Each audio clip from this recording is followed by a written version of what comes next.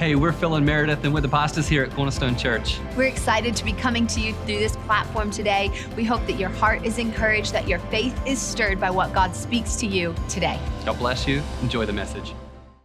And more than just getting to go on a walk this last week, I got in my first 2 runs in several months as I begin to inch my way back in to working out and to exercising, and I was thrilled. First of all, the weather was great here in Ohio. Summer apparently has finally come. Bless the Lord.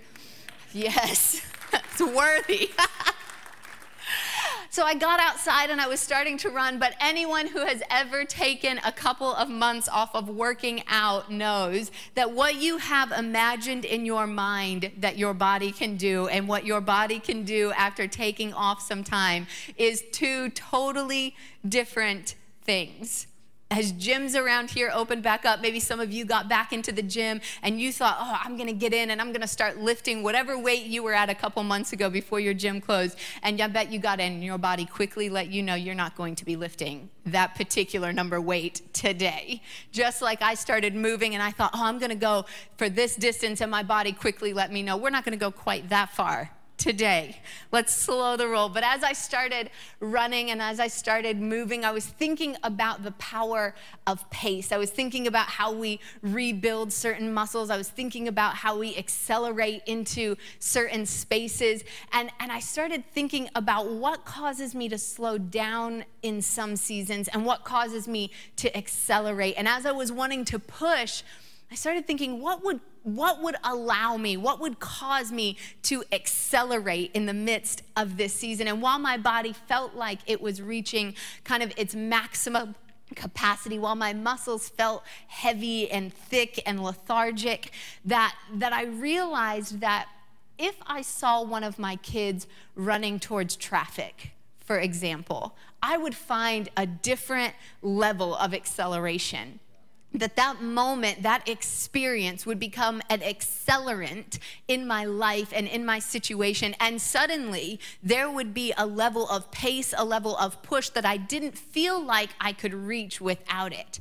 See, accelerants are these moments, these things, these situations that press into our lives and cause it to react and to respond different than the way that we thought we could. We thought that we were at where we needed to be. We thought that we were pressing as hard as we could, and then an accelerant came into that moment. Maybe yours isn't something like running, but maybe you're a young guy and you've been working away at your debt and you think it's going to take you this long, and suddenly you decide that you have met the love of your life and you are ready to get engaged. That desire for that person becomes an accelerant in your situation, and all of a sudden what you thought was going to take you 18 months, you get done in 6 months because the accelerant of the moment is pressing you on. Really, when we think of accelerants, we think of it in a chemical sense. We think of flames, and a fire is my first image when I think of an accelerant, because a fire is something that is burning. It might be going on a track. It might be burning at a certain heat or a certain rate. But if you add an accelerant, it creates a chemical response to that fire that increases its pace, that increases its trajectory, that increases its power and its force. And fire speaks to us throughout Scripture of the power and of the presence of God. What is coming to accelerate the power and the presence of God in our lives? And when I think of fire, I can't help but think of the prophet Elijah, who called down fire from heaven. And it became this demonstrated witness of who God was. Now, come on, when we're talking about muscles that have atrophied a little bit, you're pretty quiet in this room this morning. Some of you are telling on yourselves that you have not been sitting at home participating. You've let that muscle get a little bit weak. If you're joining online, you've got a few more weeks to build your muscle back up. We're going to keep growing together. But I want to hear from you this morning when I say that the power of God is coming into our lives and that He's going to accelerate us in this season, that He is sending a moment that will press us forward into something, and that Elijah teaches us about the power and the presence of God. I want to turn to 1 Kings 18 this morning. It's where we see this story. And part of what I love about Elijah is just his raw boldness. Elijah, I was listening to some of Dr. King's old messages over the past couple weeks, and Dr. King said this line that monkeys are for entertainment, preachers are not. And he went on to say, talk about how preachers need to preach what God puts in their hearts. And when I heard that, I thought about Elijah.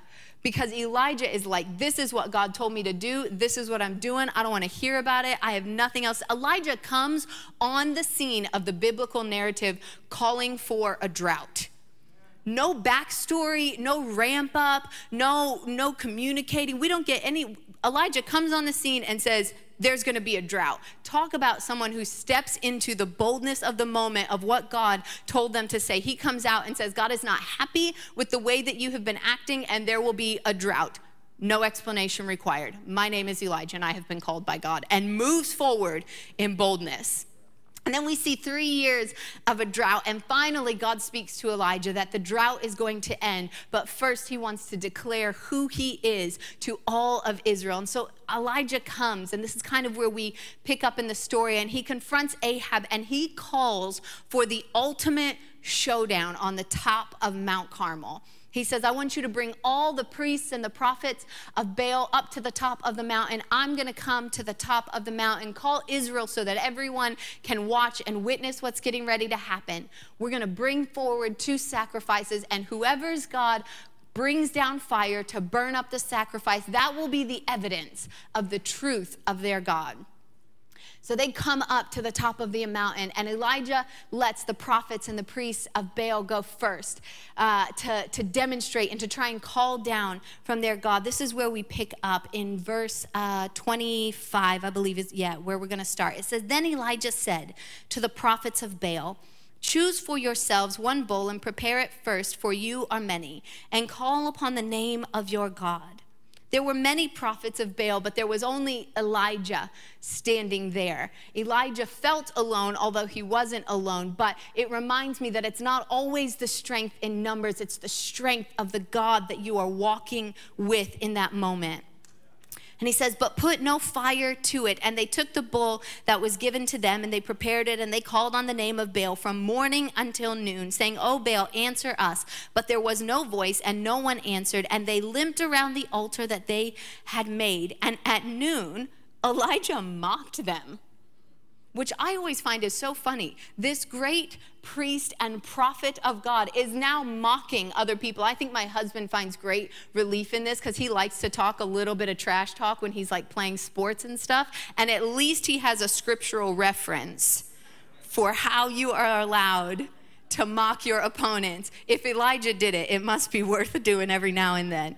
And he says, cry aloud, for he is God. Either he is musing, or he is relieving himself, or he is on, that's like talked up, translated version for maybe he's going to the bathroom. Come on, Elijah.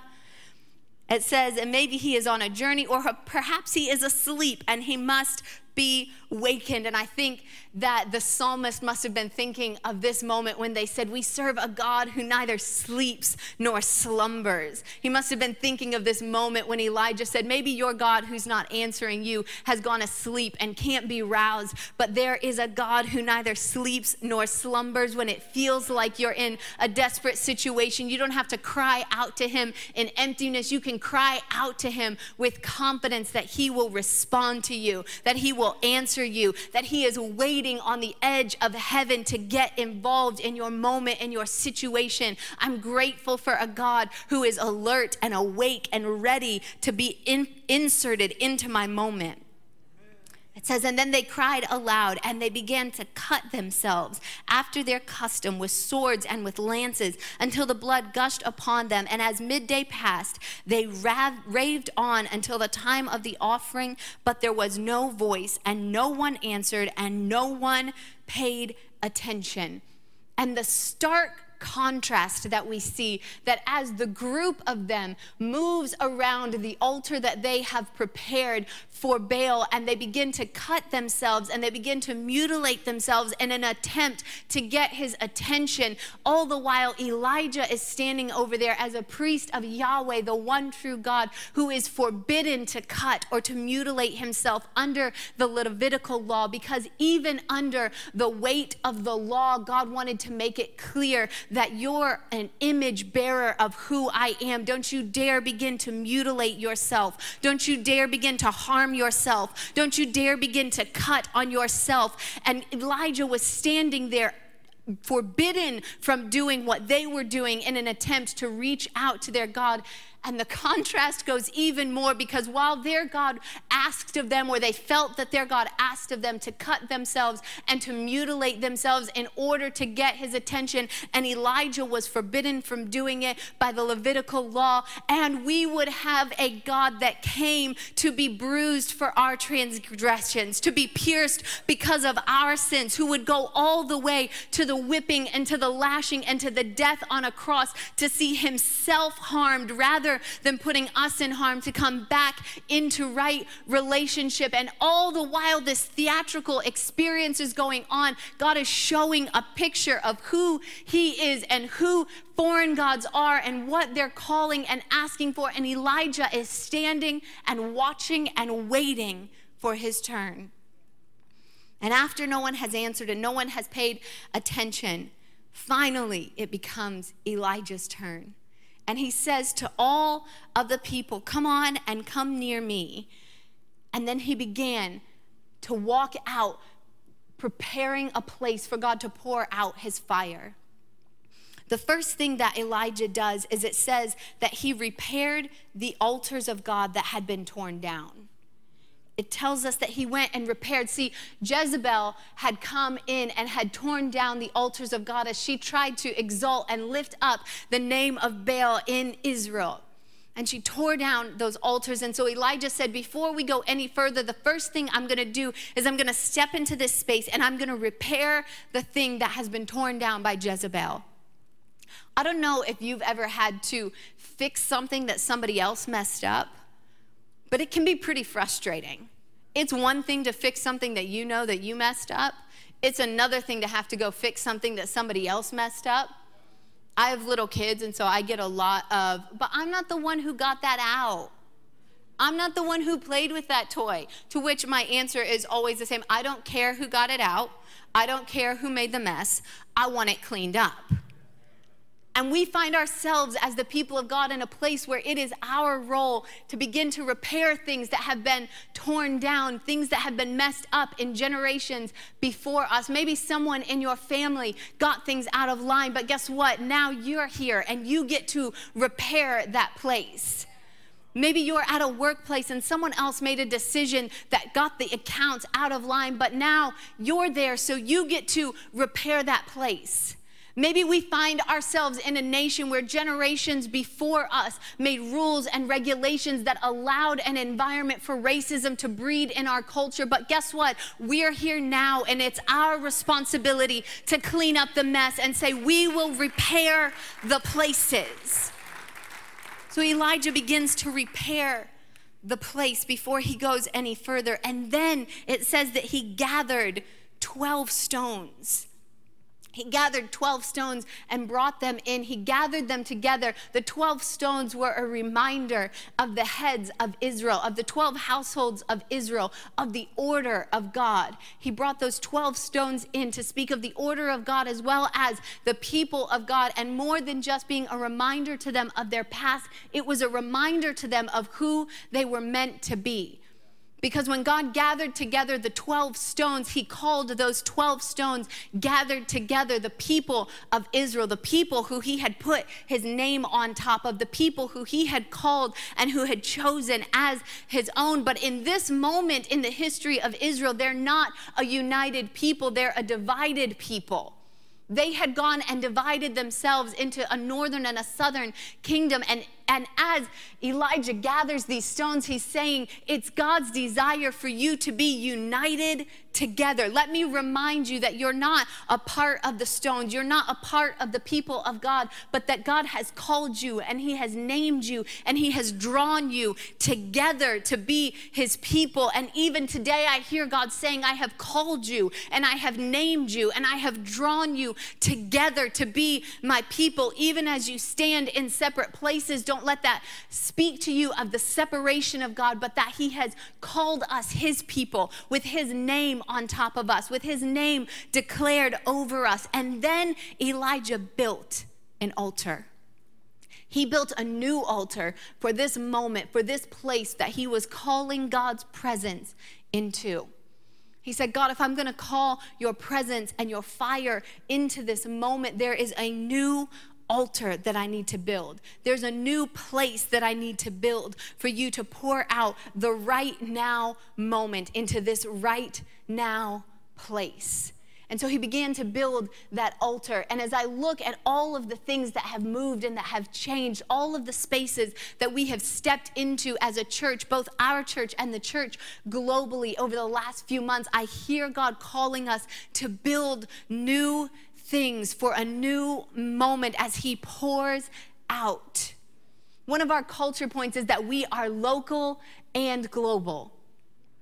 And is my favorite word in that phrase right there, because I love that we serve an and God, that he says, yes, this and that. Yes, you and them. Yes, here and there, that everywhere we go, we find an and God who wants to add and connect to what we're doing. And while we're moving towards opening physical locations and stepping back into the buildings and the places that locally God has given us, we have found a new, stronger space as also being the and global church that is reaching beyond our local borders and into all the world and all the way across our nation and everywhere that you can go. We have a God that has planted us for such a time as this to build a church that has power present and locally and power that extends anywhere that the internet can reach,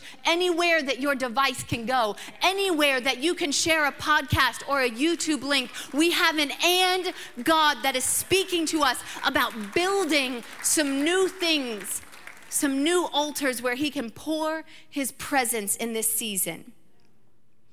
And then Elijah calls them and he says, we're now in verse 33, after he put the wood in order and he cut the bull and he laid it out on the wood. And Elijah said, fill jars with water and pour it on the burnt offering of wood. And this is the part where I think Elijah is going to call them to fill the jars with some kind of a fire accelerant. Now, the rules of the showdown that Elijah has called are that they can't light the fire. God has to light the fire. But if I'm Elijah, I'm going to do everything I can to position God in the strongest possible spot, right? I'm going to make sure I get the driest wood that has been around in the land, and I'm going to make sure it has excellent tinder around it. And then for good measure, I'm going to pour some oil or some gasoline or something on it so that even if the tiniest spark trickles down from heaven, my altar comes alight so that the people can see that my God is the one true God.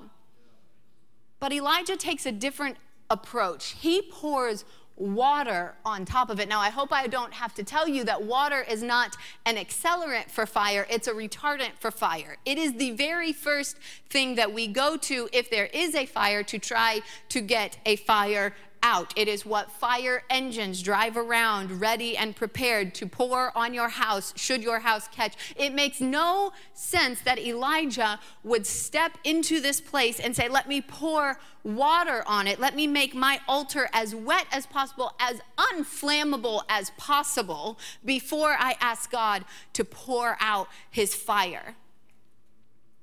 But Elijah had a different plan in mind. He wanted to make sure. So first of all, the prophets of Baal were known for kind of being more like magicians than true prophets or priests, that they often had tricks or ways that they demonstrated the power of Baal, but the people kind of were onto them that all of it wasn't really legit, that they kind of always had a silk rabbit inside their sleeve ready to pop it out. So Elijah said, I want to make sure that you understand that the God that I'm talking about, the God that I'm working on behalf of, is not like the God that they're talking about. I don't have a trick up my sleeve. I don't have flint rocks that I'm going to try to do on the sly and get this fire going. I have the one true God.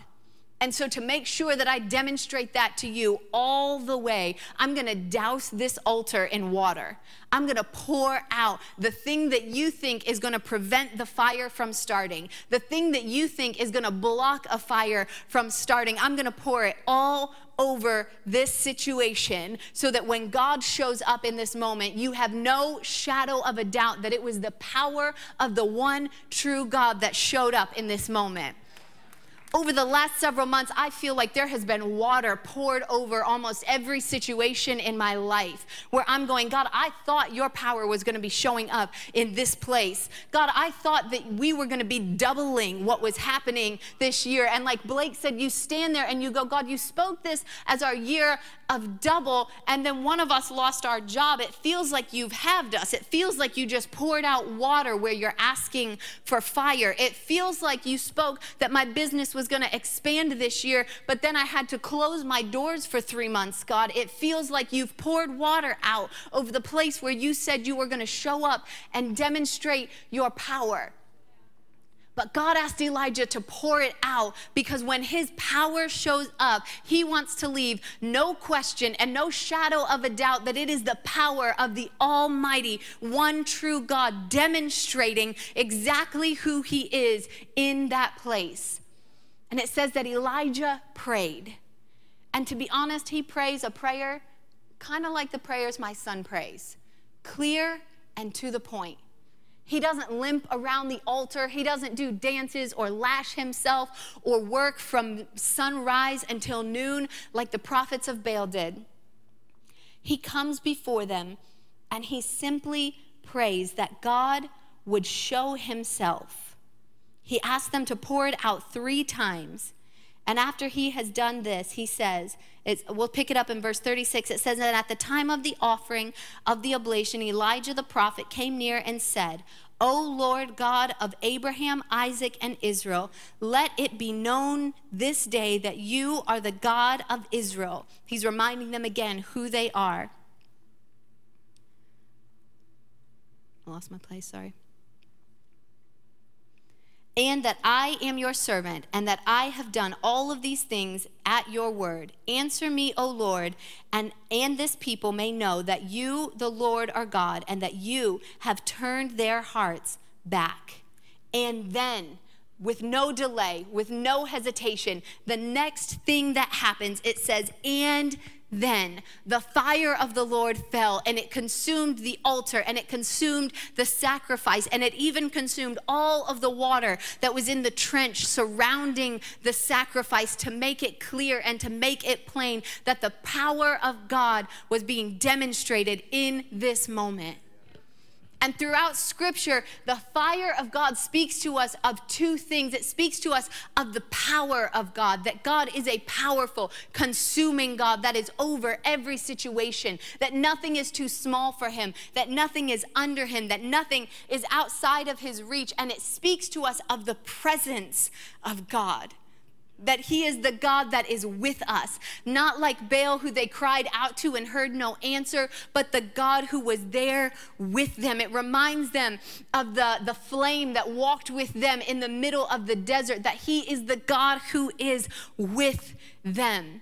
And in this moment, the power of God falls from heaven and reminds the people of Israel that he is the powerful God who he said he is, and that he is the present God who he says he is, available right here and right in this moment. And Elijah called down the fire as it set ablaze on the top of the mountain, blazing for the people who were there to see, but for the people throughout the nation to see as they looked and saw the power of God burning on the top of a mountain, declaring who he was, declaring of his wonders, declaring of his greatness, declaring of his strength, declaring of his powers, declaring that he was still the present God, available and for their moment and for their situation. And it said that the hearts of the people turned back for their God. They were turned back as on the top of that mountain, the fire burned and the people looked unto it and saw it. And it becomes the demonstrated witness of God to the people of Israel. And I think about by the time we get to Matthew, in Matthew 5:14, it says that you are the light of the world. You are a city set on a hill. We are that burning flame that God has called to be the demonstrated power of who he is and the demonstrated presence of who he is, that by the way that we walk through our days, by the way that we reflect who he is, he has positioned his people to be that same burning power on top of a hill, declaring to a nation, declaring to a region that he is the all-powerful God, that we stand up there in a season of acceleration. God has seen fit to put us in a moment that looked like it was pouring water out on us, but instead it was creating a moment and a situation for his power to fall on us, for his power to burn on us, for the people of God to stand up and say, we are that shining city on top of a hill. I have a light that burns inside of me. I have a fire that burns inside of me, and it's not by my works, and it's not by my hand, and it's not by anything that I initiated or anything that I started on my own. In fact, I feel like water has been poured out on me and I couldn't catch a blaze if I wanted to. I feel like my heart feels desperate. I feel like I don't know where the answers are coming from. I feel like I've been lonely. I feel like I've been lost. I feel like I've been confused because I don't even understand the information that they're putting out to me about this virus anymore. And I feel like I can't take anymore because water keeps getting poured on me and I don't think there's any space left in me for a fire. But God says, watch how I set my people ablaze. Despite it all, despite what you thought it was going to be, I am going to light my people on fire and I am going to set them on top of a hill to declare who I am, to declare who I am to a local region and to a global region, that we would be a people that says, God, set us on fire. God, light us up in the midst of us. And anywhere that you see fit to take our message, let it shine so that people's hearts would be turned back to who you are. I believe that God is stepping us into a moment where he says there are some things that need to be repaired and my people are going to repair those things. Where he says, I need you to remember to gather up, whether you're gathering physically or whether you're gathering online. When you gather, remember the name that I have spoken over you. Remember that I have called you to be united, not to be divided, not to be speaking language that's divisive, not to be throwing darts at each other, but to be a united people. And I want you to build some new places where a new generation is going to come and is going to catch the fire of what I'm doing. And then I want you to let the water pour on you.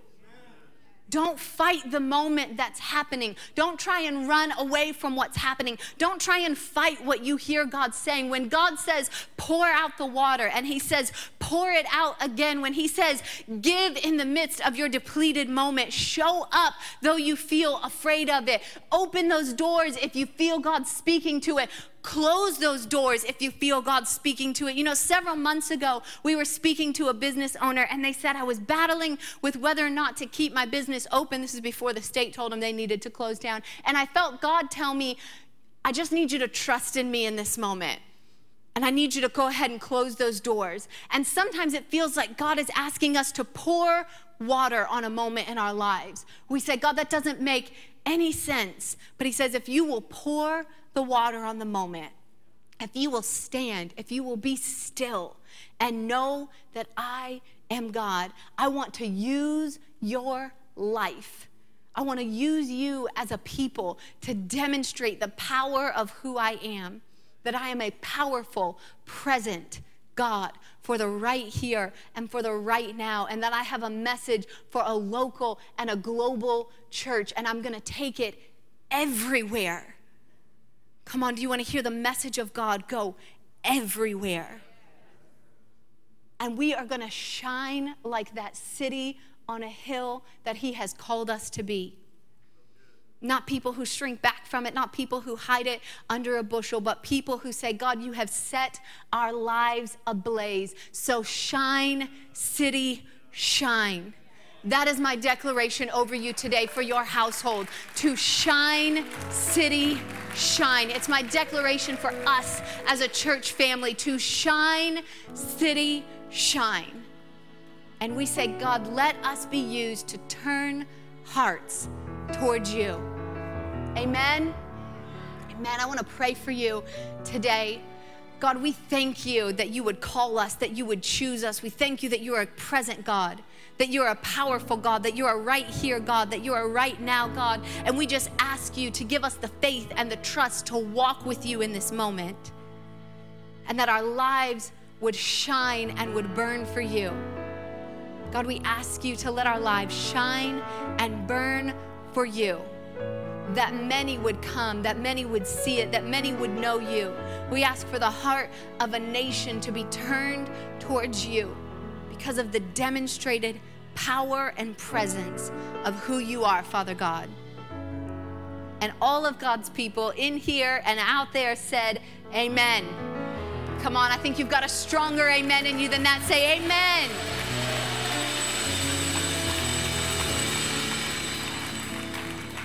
Before we dismiss today, I just want to say it to you one more time. Shine, city, shine. You are that city set on a hill. Why don't you tell somebody next to you, whether it's in your room or in the chat, say, shine, city, shine. I hope that message meant something to you and that it means something in your days to come. Yeah, if this message has blessed you and you want to sow into the ministry of Cornerstone Church, you can do so from wherever you are today. Simply jump on our website at cornerstone.church and you can find the link there so that you can give in whatever way is most convenient to you. And we'll see you back here next time.